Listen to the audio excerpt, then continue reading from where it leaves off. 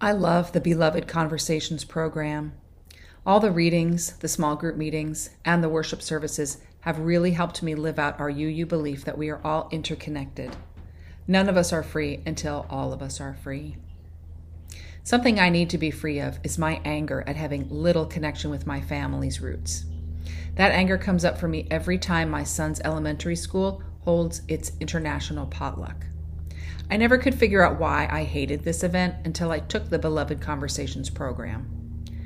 For the potluck, we're supposed to bring a dish from our ancestral culture to share, and even dress up in native dress and share a craft or a story from our ancestors.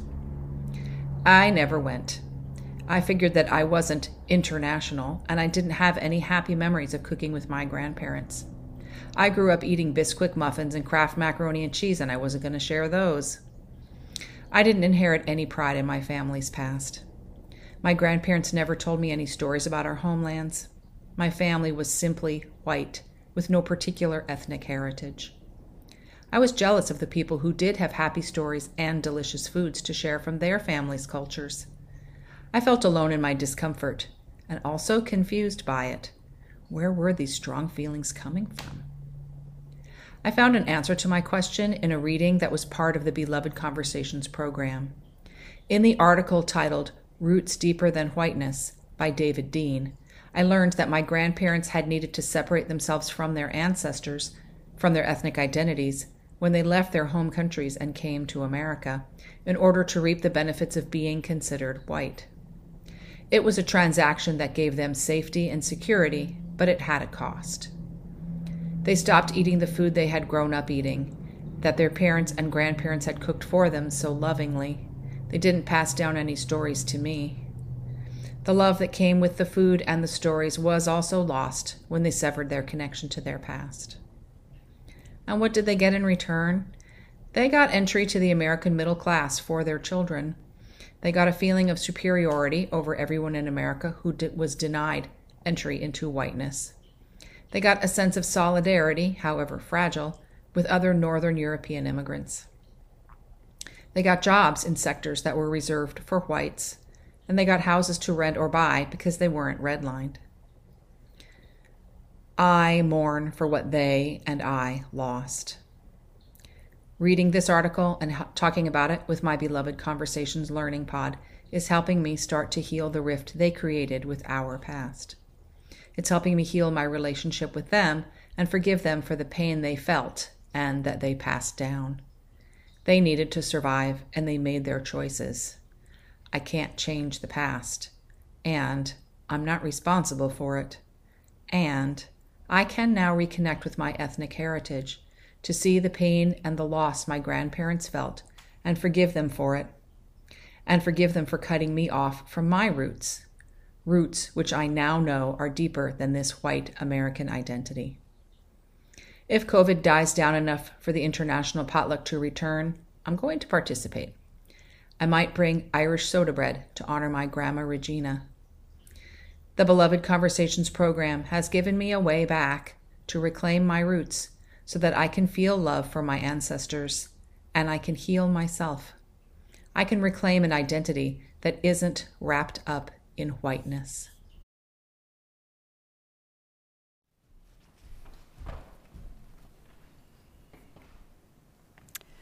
Good morning.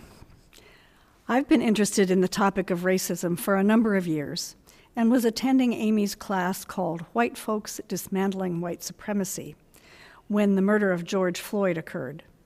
That caused me to engage more fully in learning about racism and how I might be contributing to it. Last year, especially after attending the General Assembly, I got interested in efforts across the UUA to add an 8th principle regarding racism to our current 7. I thought that would be a good discussion for us to have here at UUCPA. But I quickly discovered that it is not easy to start such a conversation, and that perhaps I should first take a deeper look at my own unconscious biases and behaviors. Right about that time, I became aware of Beloved Conversations Virtual. Since the first 2 courses in this series are about looking within yourself, I decided this would be a good course for me, and I was not wrong. I found the course meaningful, and even though I did not have the time to use all the various resources provided, I learned some important things about myself. And because I was in the white section of the class, there is a separate section for people of color, I learned new things about white culture, which I have absorbed throughout my lifetime without being aware this was happening. Probably the most important things I learned were about some of my own characteristics, which I had always considered to be just things I learned from my family while growing up, but which have apparently also been identified as characteristics of a white supremacy culture. The ones that struck me the most include my need to do things right, and often perfectly, in fact, my tendency to want to run away from an uncomfortable situation, and my fear of conflict. I had never imagined that these characteristics are also a part of a white supremacy culture, and hence things I need to let go of in order to transform myself and my relationships with people around me, especially those of a different background. This was an eye-opening realization for me, and I now think frequently about these tendencies of mine when I interact with others. Finally, I was both surprised and gratified at how nourishing the 3 Beloved Conversations worship services were. I learned how critical it is to have ways to sustain myself and to get support from a larger community as I do the work of inner transformation. The work is challenging, but I didn't, and I don't, have to do it alone. I would recommend the Beloved Conversations program to anyone who wants to explore more deeply the second principle of Unitarian Universalism: justice, equity, and compassion in human relations, or anyone who dreams of having a more diverse, multicultural community here at UUCPA. In keeping with the concept of radical welcoming, to which I was introduced by the recent Welcoming Congregation training, Beloved Conversations Virtual will help you to see how you can personally be not just accepting of others, but truly, deeply, and respectfully welcoming. And you will make new friends in the process. I hope some of you will try it out.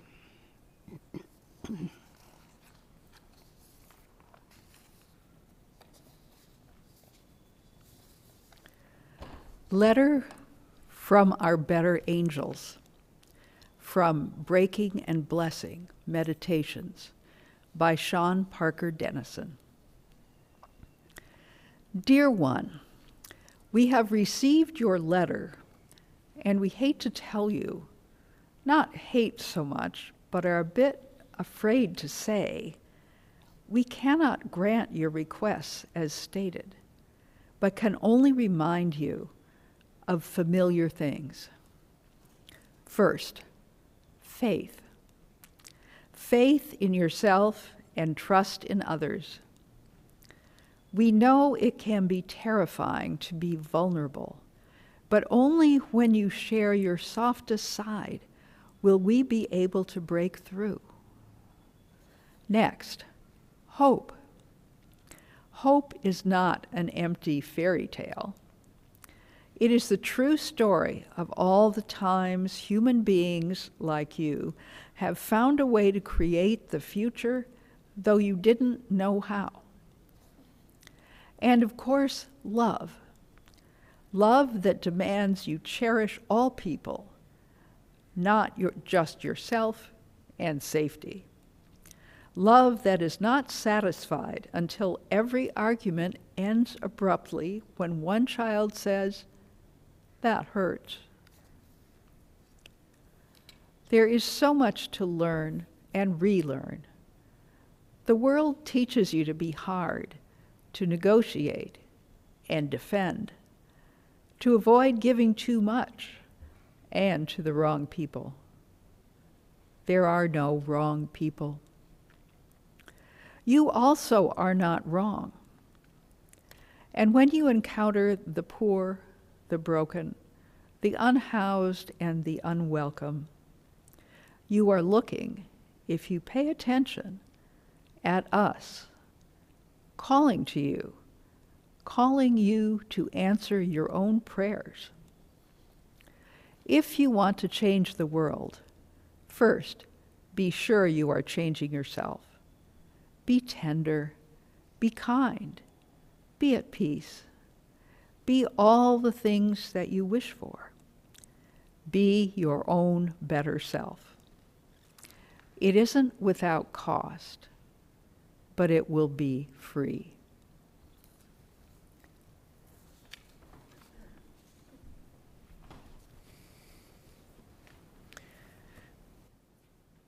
Being in Beloved Conversations and learning about racism, particularly my own racial identity as a white person, has liberated me. I feel a new sense of ease with myself, paired with new responsibilities. To paraphrase Maya Angelou, now I know better, so now I can also do better. These changes and new understandings are so wide-reaching for me, so profound, that I could stand here all day and tell you about them. But I only have 5 minutes, so I'm going to focus on just one particular moment of my learning. I'm going to start with a quote from Nice Racism, a book by Robin DiAngelo, the same woman who wrote White Fragility. While neither of her books is part of the Beloved Conversations curriculum, I'm pretty sure I would not have picked up Nice Racism had I not been part of Beloved Conversations already. Having taught anti-racism workshops for more than 20 years, Robin DiAngelo knows well the patterns of behavior that white people enact when they are faced with racial discomfort, which is often just at the very mention of racism. One of these patterns that I recognized in myself, she calls carefulness. DiAngelo writes about the difference between thoughtfulness and carefulness. I'm going to quote her at some length. She writes, "Thoughtfulness can include being cognizant of the history we bring to racial encounters, being considerate about the language we use, being sensitive to group dynamics, and being attentive to our patterns and knowing the limits of our understanding. But thoughtfulness taken to the extreme can become carefulness, in which we are so cautious about making a mistake or offending that we end up engaging disingenuously." DiAngelo continues, "The problem with carefulness was made clear to me when I expressed my fear of saying the wrong thing to a friend of mine who is Black. I was worried about being too relaxed and then something awful slipping out. I had asked her, 'Isn't it important for white people to be careful when interacting across race?' She replied, 'Robin, do you think we can't tell when you're being careful?' She paused and then added, 'How do you think white people look when they are being careful across race?' DiAngelo continues, "As I pictured myself being careful around Black people in this way, I also saw why they experience white carefulness as racism. I certainly wasn't warm, relaxed, sincere, or open when I was being overly careful." Now, when I, Brooke Bishara, read that passage in DiAngelo's book, I happened to be waiting in the Houston airport for a flight back to San Francisco. My family and I were en route from Massachusetts, where we had spent this past Christmas with my family. I made my way down the jet bridge, and at the threshold of the plane, I looked up, and there I saw 2 Black crew members greeting me and offering me a sanitizing wipe for my seat. With no conscious thought, I gave them this giant smile and a big "thank you," and then proceeded down the aisle to my seat. As I fastened my seatbelt, a realization struck. I had been greeted by a few different flight crews on this trip. And on those prior flights, some of the people handing me the wipes were white, some were Asian, some were Indian, and I had thanked them too, but not as enthusiastically, not as purposefully as I had just thanked those 2 Black crew members. Oh my gosh, there it is, I thought. There's my racial discomfort showing up. The difference is that now I can see it. I can notice it, and I can start to imagine just a little bit how that over-smiling might look and feel to the Black crew members that I aimed it at. With my smile, I was subconsciously adjusting my behavior to prove that I am not a racist. My smile was, in an odd way, a demand or a need. I was asserting my innocence, even though no one had accused me of anything.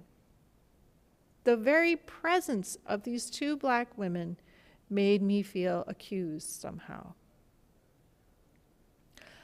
I sat there in my seat, amazed that at age 48, I'm just now beginning to see the little tip of the iceberg of my own racial conditioning.